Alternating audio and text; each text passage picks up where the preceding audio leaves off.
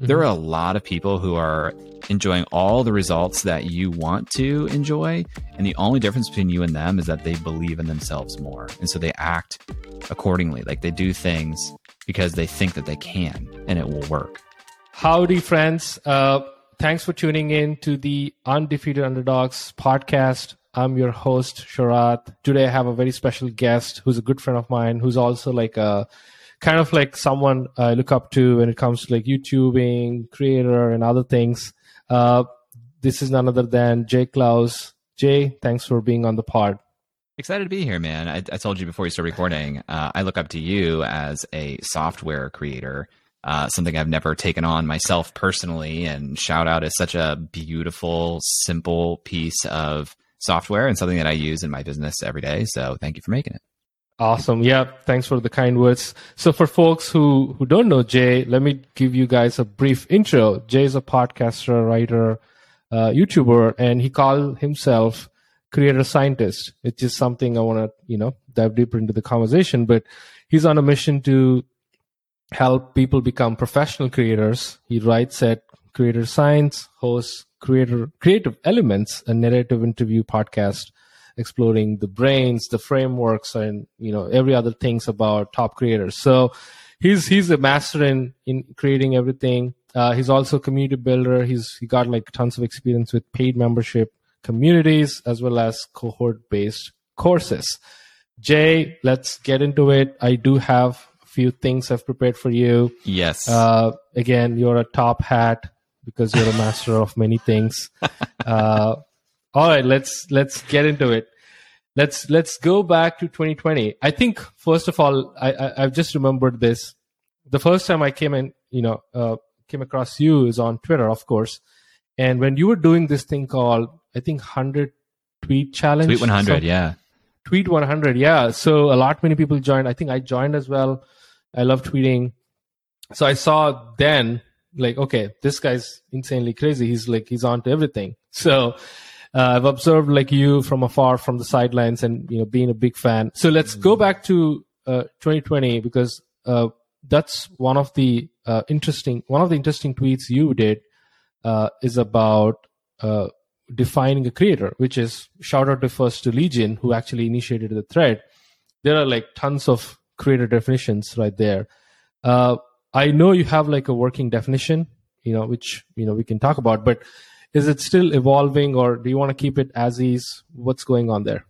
Yeah, it's hard to give things definitions when people are going to put their own definition on it anyway. But in general, I would say that a creator is somebody that's making something for the purpose of providing value to somebody else and then capturing some of that value for themselves. Like there is an inherent transaction there, in my opinion.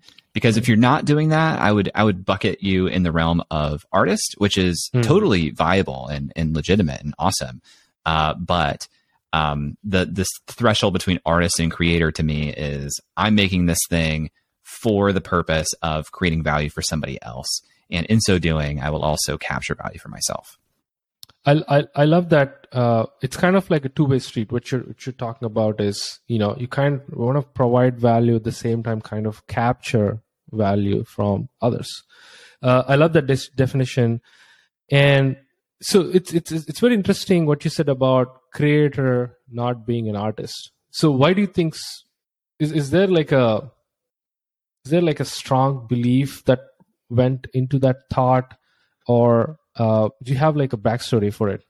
I don't think they're mutually exclusive either. Like to me, it's kind of a Venn diagram where creators are artists. Not all artists would call themselves creators, and that's okay. So I very much, especially this year, I approach my work more and more through the lens of being an artist, but also knowing that my vocation, the actual like career I'm building, is as a creator. That is the business that I'm making. But the things that I make, yeah, I do approach them as an artist might approach them in some ways. Like I want things to be beautiful and usable and remarkable and unique, but still for the purpose of creating value for somebody else so that I can also extract some of that value for myself. Like that's just the nature of running a business, I think. I think it's very interesting what you said. an artist is, does usually express. That's like the way of, they do things. Like they have a painting or they have a thought they want to express, into transform that thought into a painting or a song or something else, which is more expression. But what you're saying is about value. Value is a lot different than expression. Expression is like a natural thing. Value should be like value. Yeah. I'll stop saying value so much, but and a lot of artists will find that the thing that they made to express themselves does create some value for somebody else, and that can be a good thing. They might still not identify as a creator. They might identify more as an artist, and there's such a blurred line here because professional musicians, I would say they are creators, but they probably don't identify that way. They probably identify as artists. So I think we all kind of know what we're talking about here when we say creator. It's like, yeah, I've seen that. Like your work is mostly in the form of content most of the time as a creator, and scalable digital assets. That's typically what I talk about. Yeah, it makes sense. It makes a lot of sense. So let's not spend too much time on the definitions, but let's get into an interesting angle which you mentioned, which is actually your course, or basically the creator scientist. You call yourself as a creator scientist. So again, going back to creating something, I always thought it's kind of an art, but you claim that there is much more beyond than art, which is there is a science behind it. There is some thought process. There is some frameworks involved. There is some ins and outs. And tell me more about that thought line. Where did you develop that? Yeah, this is part personal belief and also part the change that I want to help creators make for themselves. If you're a creator, in the definition we've kind of spitballed here, you're building a business.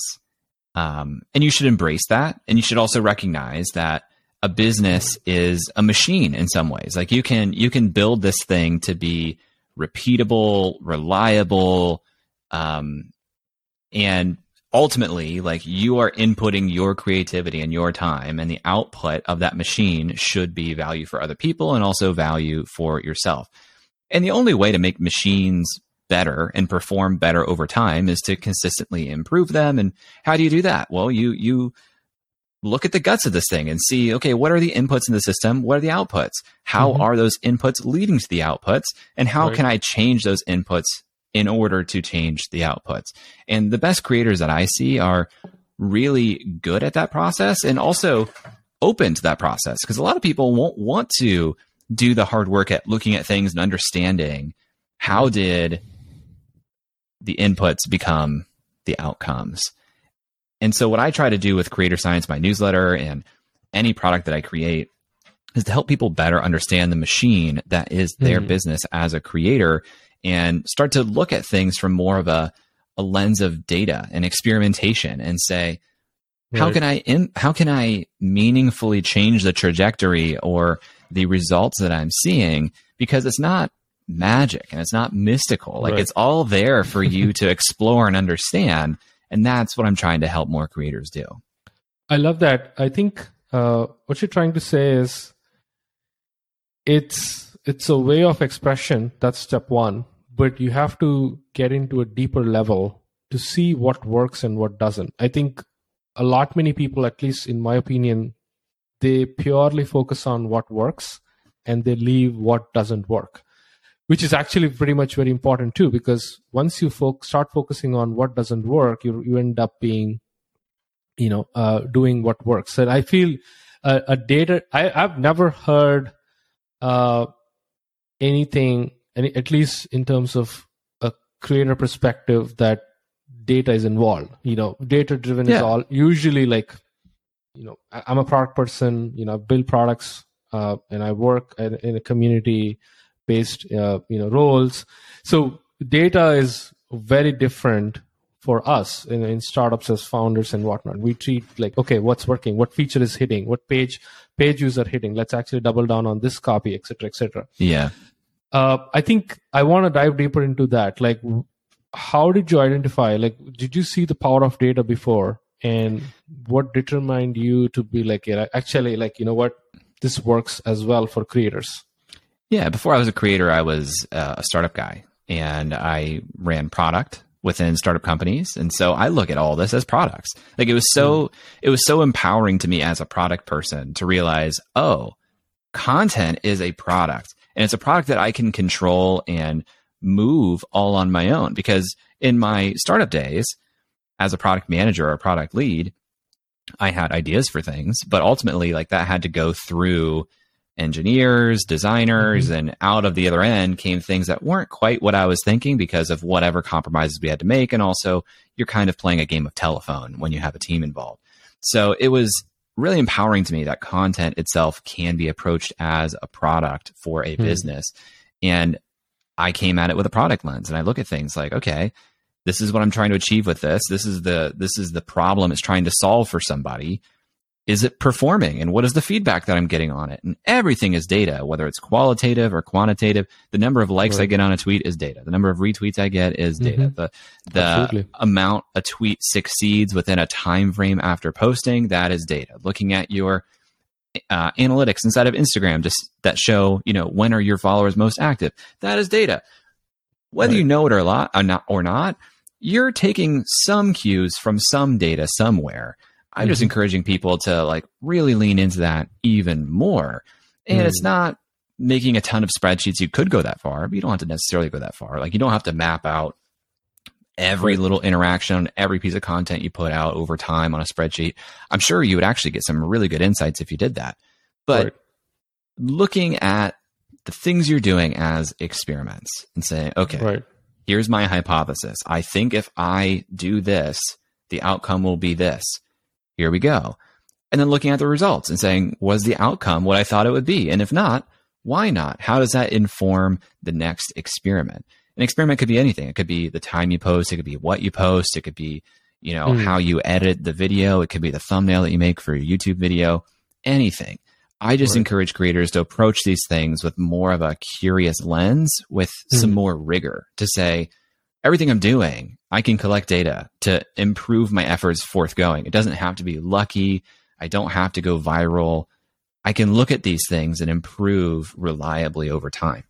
Right. So it's interesting. I think you and I, we can relate to being data driven because, we partly did some point of life dive into numbers, like look at numbers every day.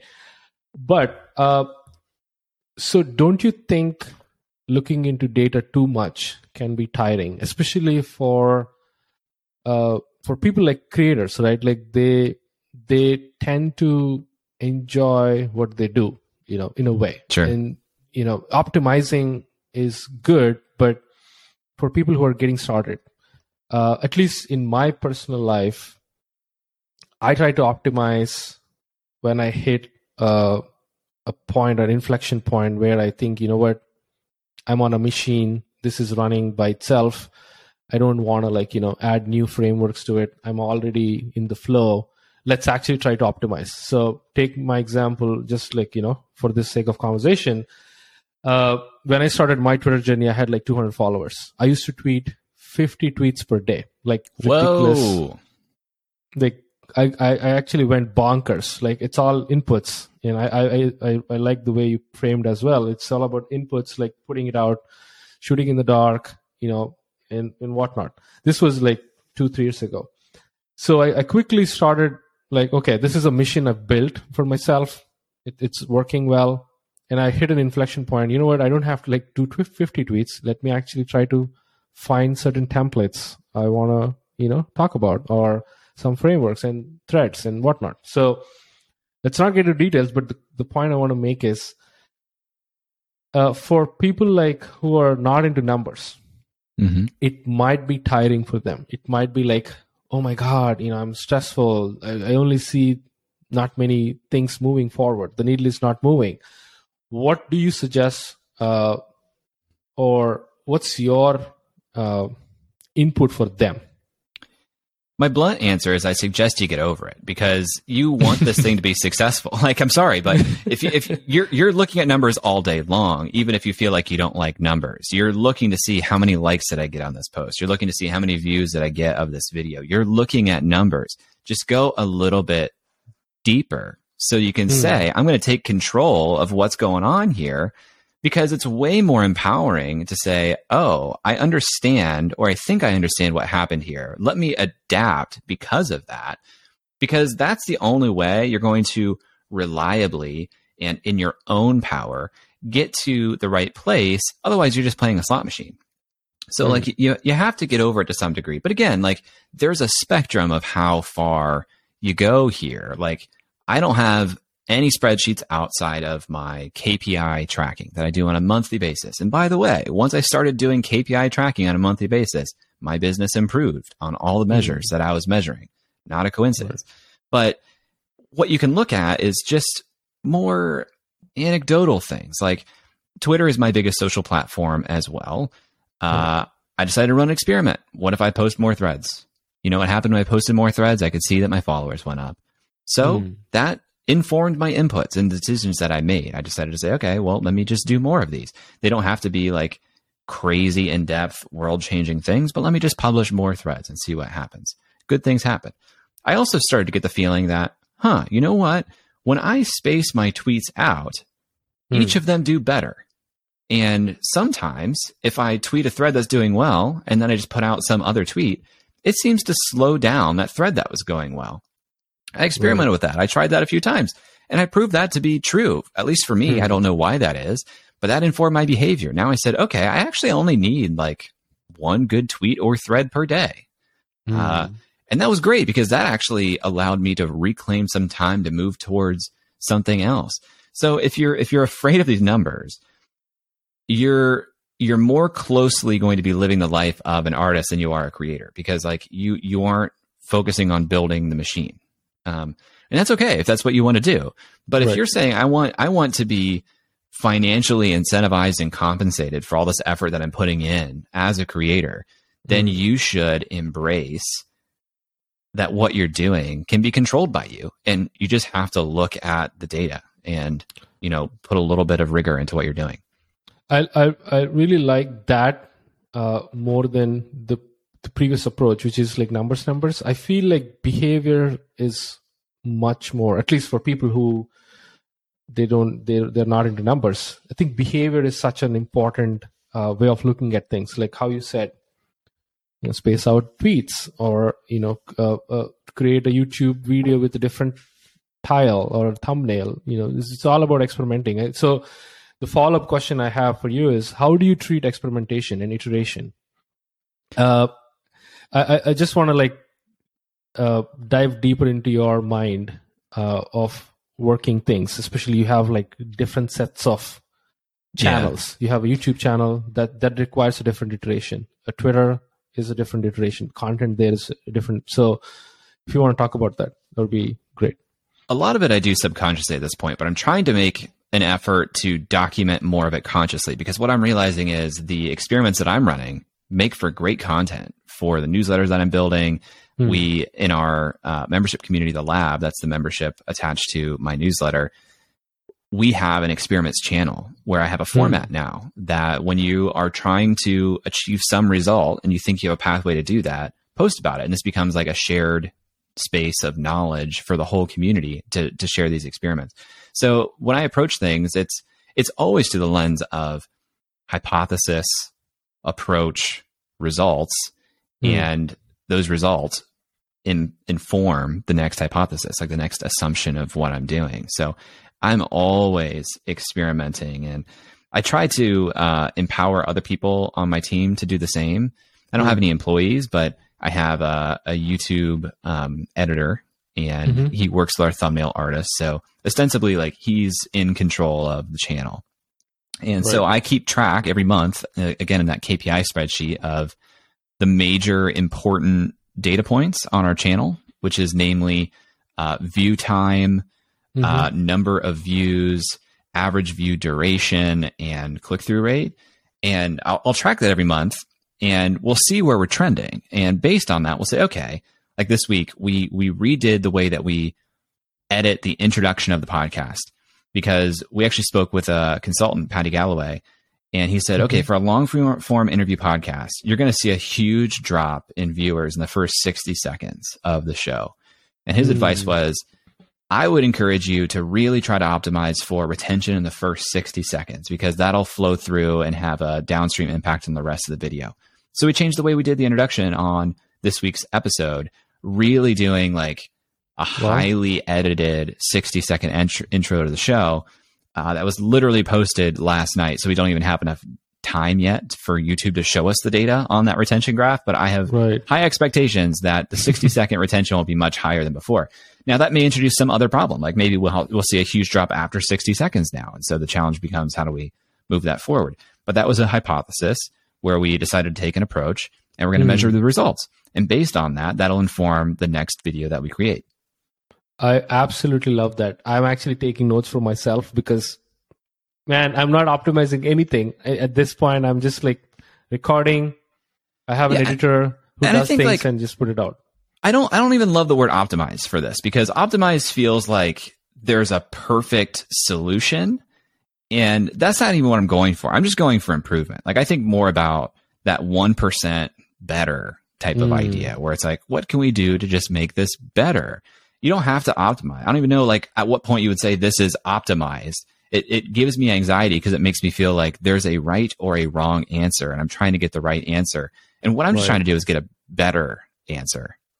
I love that even more. I feel like maybe that's what my problem is. I'm trying not to optimize, but at the same time, I'm not trying to make it like slightly better. Like, you know, I read this. So I think maybe this is me being a content creator, but I do have that side of things where I try to like become better as a product person or become better as a community person, right? Like I have to like adapt, like Atomic Habits. You know, I read James Clear's book. Shout out to him. He kind of, you know, put that thought in my mind, like always try to be 1% better. So, man, I love those points. Don't try to optimize. Just to summarize for the listeners, don't try to optimize. Look at behaviors if you're afraid of numbers, and try to become 1% better. Hypothesis, take an approach, observe the results, experiment, iterate. Yeah, rinse and repeat. Move forward. Rinse and repeat. Love that. So wait a minute. I think what was my next question? You've touched so many points. So okay. How do you balance experimentation versus like, okay, these are the certain things I want to experiment as a content creator. Like, for example, certain tweets are experiments. How do you balance putting your time there versus like, okay, you know, certain templates really work, and let me put here certain effort. How do you balance that? I don't really have templates that work. Like maybe sometimes I'll look and see what has worked for other people and use that as inspiration, but I'm pretty much always experimenting. You know, there are some constants. Like I'm going to publish a newsletter every Sunday. I'm going to publish a YouTube video every Tuesday. I'm going to publish that as a podcast episode every Tuesday as well. Those are the constants. But the variables within that are pretty flexible. Like, yeah, the podcast has a certain format that I don't play with too much. But I just said, like, we just changed the whole intro to it. So we do play with that. Newsletter, that format is fairly stable, but I play with that sometimes too. Like one challenge I was having with my newsletter was my click-through rates were lower than I wanted them to be. I wanted them to be like more than 3%, and most emails were like less than 1%, sometimes 0.5%. And that was a challenge because I was beginning to sell advertising in the newsletter. And I was like, well, I want people to have more of a behavior of clicking things in there. So what can I do to change that? So I changed the format of the newsletter, where instead of having the entire article in the body of the email, I would have like 2 to 3 paragraph teaser and then say, click here to finish reading. And not only did that increase my click-through rates reliably, but it also gave me a lot of insight about how many people are reading closely and actually want to read the full article. That was really insightful as data too. So I'm pretty much always experimenting. If I'm not experimenting, then I'm not getting better, because if I'm just doing the same thing over and over again, like I'm going to get the same results. You know, every system is perfectly designed to achieve the result that it achieves. And we're constantly trying to get better results. So that means I have to, by definition, change something about the process or the content or something to get different results. And that is an experiment. I think it works really well. I can relate to that thought processes, because every newsletter edition or every podcast or every product iteration will become new because you're trying something new. So you don't feel like you're repeating and you're becoming like cog in the wheel. You're kind of adding a fresh flavor every single time. I think that's what I did when I stopped writing this newsletter called Product Device last year. I did like 24 editions, 24 weeks back to back continuously. And again, shout out came in, so I have to like focus, shift gears. But that's what I did to keep the ball rolling and to keep me exciting about this newsletter. Every edition I used to like think a little bit, like 1%, one slight difference from the previous version. Yeah, you don't have to change a ton. Like we're saying, like if you look at science, you only can run a legitimate experiment if you only change one variable and the rest remain constant. So by definition, there's a lot of constants that you'll be doing each time you experiment with something, but there should be something that you're trying differently for a reason, you know, for some specific intentional reason to measure differences based on that change. I love that. Let's switch gears a little bit and talk about KPIs. You mentioned that before. You have like a spreadsheet you revisit every month. For folks who are listening, and there are like set of people who are just getting started, and there are a set of people who are like, you know, they're trying to up their game. What KPIs would you suggest? And I asked this question for myself because I don't have a KPI. Yeah. I think in your definition, I'm an artist right now, but I want to turn into a creator. So. Yeah, so a lot of people have different viewpoints on KPIs. KPI stands for Key Performance Indicator. It's some measurable, quantifiable way for you to know that the important things in your business are being measured so that you can improve them. And a lot of people will tell you that you should have very few KPIs and just say like, this is the only thing that we're trying to optimize for. I take a little bit of a different approach, especially in my position leading a community of other creators who like want to experiment and get better. I track a lot of stuff. So for me, I have a dashboard that tracks revenue, expenses, net income as like totals. Right. So I can show like the increase in totals, but also like the percentage increase. I'll break that down by category. Like I'll have affiliates as one part of my income bucket, and then I'll actually break down affiliates into who those affiliate partners are, so I can actually like really see a full story of what's changing on both sides of the P&L, income and expenses. And then I'll even track data on all of my social media platforms, where it's like, okay, here's the growth in followers on platforms A, B, and C, like Twitter, Instagram, and TikTok, even though I'm not really doing TikTok. I'll track downloads on Spotify, not just in total, but on the two platforms I care about most, which is Apple Podcasts and Spotify, to see if that's growing. So I track a lot of stuff, and that may sound like, wow, that sounds crazy, but it takes me, 10 minutes every month. I do it once a month. It takes me 10 minutes. And it gives me this incredible historical look at what's going on, where I can draw trends and understand what changed, what's different here. Months where I feel like, oh man, I'm spending way too much money on software. I can look back and say, actually, this is marginally above where I was spending in January. I'm fine. It's helpful to have data, because data doesn't lie most of the time. Right. And then you can just kind of pick that, like everything that you track. I don't even know if I would even call these things all KPIs. Like to me, it's data, and I may change the KPIs that I'm really focused on month to month, where it's like, actually, I want to increase my net income. How am I going to do that? I can either increase revenue or I can decrease expenses. Right. It gives you levers to play with. But I like to have a full picture so that month to month I can run experiments of, okay, this month, let me just see if I can get 10% growth on Twitter. How would I do that if that's my goal this month? Love that. Okay, let's talk about you're big on trends. You've started your YouTube channel recently. Let's talk about YouTube trends. What are you seeing right now that are like really working, at least for you as well as on a whole in the industry? I don't think we've really cracked this yet. What's really working on YouTube right now is shorts. People who are making really great short form content, they're seeing millions and millions of views, and now they're getting a path to monetization, which is really great. The question that we heard a lot and asked a lot when we were starting to get into YouTube, because we only launched the podcast channel in July of this year. Mm-hmm. And even the big channels were like, we're not really sure how to connect our main channel and our shorts content, because they were worried that shorts content would detract from the long form videos that subscribers have come to want, even though YouTube said that they're building these things separately. So it seems like in the last month or so, YouTube has doubled down on that perspective and been like, you should keep all these things in one channel.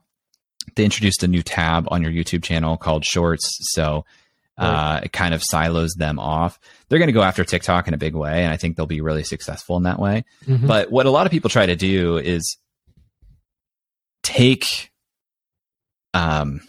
repurpose bits of long form videos for shorts, thinking that will introduce people then to the long form version of that thing. What I haven't seen a compelling story for is if that is actually true, if short form viewers become long form viewers.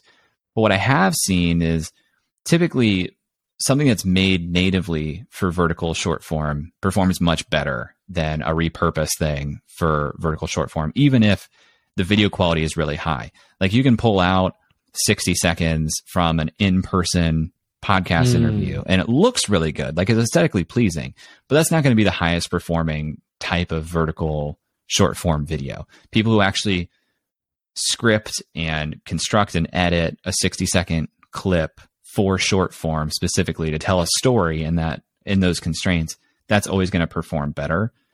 That's interesting. So a lot of the shorts creators that are doing really well, they are focused solely on natively creating short form video. I was a little confused when you said natively creating. I thought like Gary Vee putting his phone in front of him and like record for a minute and no, not necessarily. Not necessarily. Right. Like it could be shot from your phone, but what I'm saying is, if you just take something out of a longer form video and say, I'm going to try to make this fit as well as I can within 60 seconds, that's not going to perform as well as saying, I want to tell a story about this idea in 60 seconds and scripting it with the idea that this is going to be a 60-second video. That might be with your phone. That might be with a DSLR that you sit down and speak to and you have some B-roll on there. Native just means like, I made this to be a 60-second short form video. Gotcha.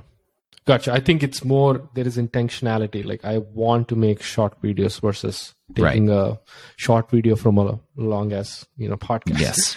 I have like a follow-up question there, which I kind of like asking for myself maybe.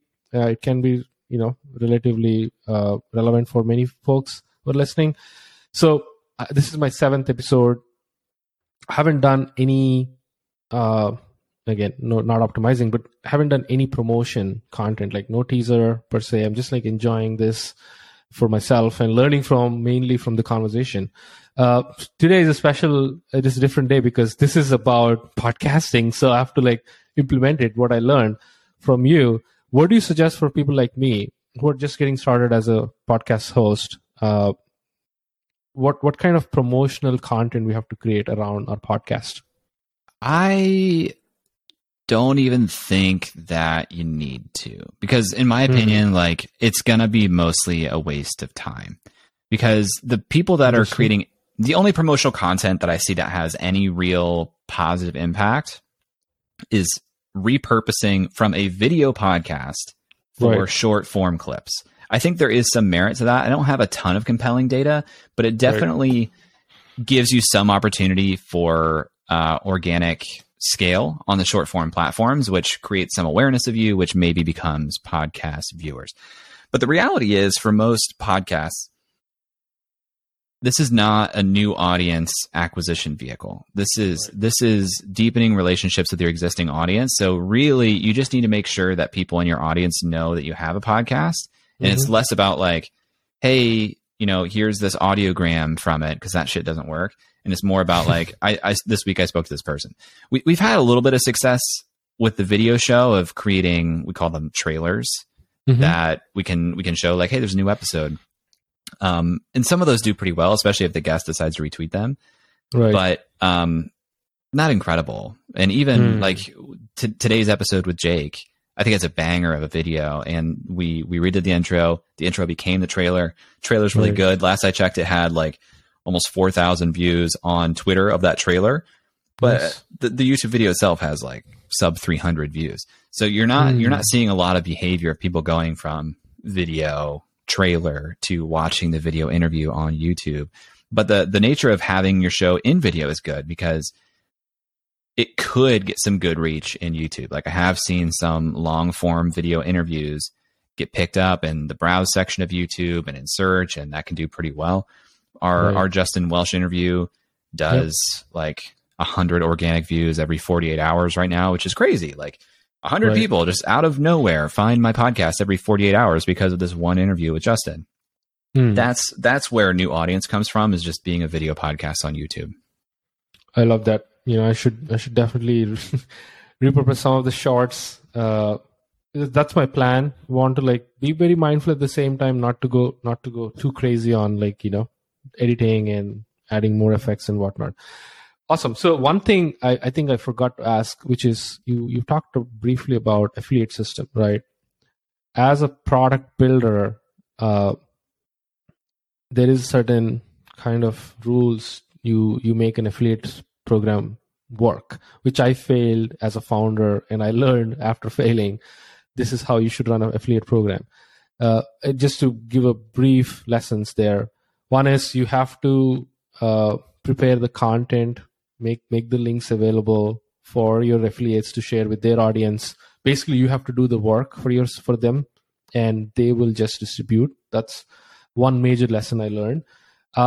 How it works for content creators? Is it the same, or do you have something, some different approach? It's pretty much the same. I've never been super successful with affiliate sales, at least for my courses. Like I have done a couple of concerted campaigns. I did an effort with the Smart Passive Income team last year for my freelancing courses, and that was pretty good. But like I very much worked with their team to like construct the copywriting for the emails and things. What I've seen be effective for the membership, the lab, I've paid out like $6,000 in affiliate fees over the last couple of months. And what really just works there is it's a compelling program from an incentive structure. Like it's $1,500 minimum to join the community right now. I offer a 25% recurring commission to anyone that's referred. So not only is that like $375 or up to $625 if you sell the second tier per year per referral, members are also incentivized to make the community really great because they want people to renew, because they'll just pick up that check again next year. So having an affiliate or a compelling incentive at like the individual level, which is hard in SaaS, because like if you're a $15 per month SaaS company and you give, 33% commissions, you're giving $5 per month per referral to that person. And it could be a lot of work to run a good affiliate campaign and net, $25 per month for doing a pretty good job of sending customers your way. So I think it comes down to the incentive and what type of scale the person is working with for how much work they're willing to do themselves. If you have a great campaign or a great product with a great incentive and it doesn't take a lot of volume to do well, people will do more work themselves. I love that. Yeah, definitely. I think, that's a very clever way of putting it, incentivizing and luring people in to actually buy in. Some other questions I have, which are kind of cliche, but I want to ask, like, take your opinion on, what do you think a successful creator, what qualities you think a successful creator should carry, in your opinion? Yeah, I think they need to be patient and also consistent and resilient. Is kind of the way I'd put it. Because this is a game of attrition. a lot of creators that I got close to and we had like masterminds together and we're trying to do things, like they've quit. They've given up because it's hard. It's even if things are going pretty well, like it's a lot of work. It's really hard. Most people will give up. So you need to both be consistent so that you're publishing over time so you get the benefit of time passing, but then patient to let time pass to know that I'm going to keep doing this. This is in it for the long game. And you also need to be resilient because it is challenging. And sometimes the data you get back is not good and you have to make hard choices. Right. A lot of people give up because like things are hard. So if you're patient, consistent, and resilient, you're going to be in a really good spot to be successful. And I would add that you do need to have this lens of improvement because you can't just be consistent and put out garbage and never care to improve upon it or like look at why it's not performing well and expect that time will solve everything for you. Like you do have to be taking some steps to try and get better over time. But if you're getting better over time and you're willing to do that for a long period of time, you're certain to find some level of success. Like there's just no way around it. Yeah, if you play long enough, you'll find success in no time. You just have to be very patient. Love that. How do you see competition? Do you see, because I think it's slightly different for SaaS founders or startup founders. Competition for them is it's being authentic in a way that you attract your customers. Like, you do great customer service that differentiates you from your competitors, for example. Yeah, I think it's different. And I think it's different in a creator realm than SaaS because I think competition is a lot more real in SaaS because the stated benefits of the product are like very specific jobs to be done type things that you can say like, did this solve my problem? And did it do it more cost effectively than this solution over here? It's a lot easier to compare software and even try software. Right. Yeah. In a creator world, there are a lot of people who are going to be sharing a similar message, but mostly for the creators I work with, I would classify as creator educators, where like the thing you're making is for the purpose of knowledge transfer. And there are going to be other people who are trying to transfer that knowledge, but you choose different universities based on a bunch of different factors, right? Like if you're going to college, you could go to a lot of different colleges and get a very similar education, but you make choices based on other factors. And maybe you look in to see who's going to teach you. But in the creator world, it's very much like, what are the other factors that I care about? And it's like values, personality, teaching style. We have the ability to choose our own staff of teachers for our lives and like pick them one by one. And people will choose your style if it is a unique style. Like the worst thing you can try to do is just mimic the competition because then you don't have your own style. Why would people choose you? So I don't see a lot of competition. That said, like there are definitely people who are swimming in a similar place and teaching similar things. And if there weren't, then the people who are looking for the things that I'm teaching would all find their way to me. But right now they find their way to all kinds of different places. So it's on me to get in front of them, which is a lot of work. Like it's very much like a push thing as opposed to a pull. If you're a creator who is helping people achieve some outcome and no one else is doing that and people are looking for that outcome, you're going to be in a really great place. So it is good to try to figure out, like, are there a lot of people already trying to do this? Because if there are, it's not that you're going to suffer a loss of sales that you would have had otherwise, but if there aren't, then your upside is a little bit higher. Absolutely. Yeah. I think it's about what you said. Absolutely right. Why am I blanking suddenly? No, I think competition, dives a little deeper into authenticity, and the more authentic you express yourself, and you sort of find your own tribe in a way, right? And it applies to pretty much everything you create. The way you deliver value, the way you care about what you talk and whatnot. So I love that. The other thing I want to also talk about, for people like myself, I do have like a full-time job. I'm doing a lot of things on the side, just out of my passion. I love creating content. Podcasting is one example. What are some tips you give for people like me, especially like balancing time, taking things seriously, and you've yourself was a full-time employee at one time, and you've moved from there. I think the longer you can prevent yourself from putting financial pressure on whatever your creative outlet is, the better off you'll be, because you do need to find your own voice, your approach. You need to make things that are authentically you. And if you have financial pressure on that thing, you're going to make decisions that are financially motivated, which will take you away from making the best decisions for the product.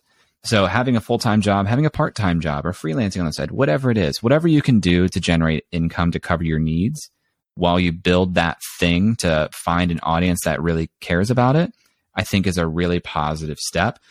And think about your income as a proportion, where you have like whatever is bringing the money now, and that's 100% of your income today. And then you have your fun thing that you hope to become 100% of your income, but right now is 0%. You just want to change that proportion over time, where you're still hitting the income, the total income that you need, but the percentage is starting to shift towards the creative work or the creator business that you're building. And once you get to a point where that's fully taking care of your needs, then you can make a decision about the other thing. But I would protect the integrity of the creator thing you're trying to do and remove financial pressure from it, as long as you're willing to stand it. Yeah, and at the same time, you perform really well when you remove that type of pressure, and you just again, we go back to the same thing. You kind of like do art for the sake of art, like, you kind of produce for the sake of producing it. Love that. I do have an interesting category which I try to make it fun. So I call this Rapid Fire 5. I have like 5 questions. Whatever comes to your mind, just shoot it out. Just some things are fun, some things are a little bit serious, but here we go. So the first question I have is, which YouTube channel are you the most inspired from? Most inspired from? Ooh, good question. Because there are a ton, you have your own taste, so I want to tap into that. Yeah. Well, in general, we're trying to pull more inspiration from entertainment channels versus business channels. So we've been looking at some of Hayden Hillier-Smith's videos because he's like crazy good in the edit. I've also been trying to see long form video podcasts that are remote that are pretty good. And I haven't found ones that I like a lot, to be honest. It's a hard thing to do. What was the other one I wanted to bring up, though, that I thought was really fun? Oh, I really like the Pat McAfee show because it's like high production, but it doesn't look high production. They have like a rotating cast of characters that's really cool. So I'm trying to learn a little bit from that. Love that. We'll mention all the shout outs in the show notes. Okay, so who's your all-time favorite podcast host? All-time favorite podcast host? I think that, I think I'm going to have to say Tim Ferriss. He's the person that got me into podcasting. He's an incredible interviewer, actually. He's really, really good. But I do also want to shout out Rich Roll, who also is an incredible interviewer. Absolutely. I love them both. I think one of the important episodes, at least for me, is Naval's interview with Tim Ferriss. All 3 of them. He did 3 episodes that actually changed a lot of things for me. So shout out to Tim. So what are you geeking these days? Like, it can be content, it can be, tinkering with physical products or software products. What are you like most geeking about? I think I would just say YouTube. Like, there's so much opportunity there. The analytics are so clear. I wish I would have started on YouTube years ago. So we're looking at how we can overhaul our whole content strategy next year to be more YouTube centric, and that's really exciting to me. Love that. So one lesson you learned recently that changed your perspective as a creator? I learned this lesson over and over again all the time, but like, all you need is belief. Like, we love these documentaries about Elizabeth Holmes or the WeWork founder or Anna Delvey. And we're like, how do these people get away with these things? But the thing is, like, they just believe that they could. And sometimes that goes really wrong, but there are a lot of people who are enjoying all the results that you want to enjoy. And the only difference between you and them is that they believe in themselves more. And so they act accordingly. Like, they do things because they think that they can and it will work. That hit really hard. It's been a while. I kind of think about beliefs. These days it's all about like creation, iteration, experimentation, like how I mentioned.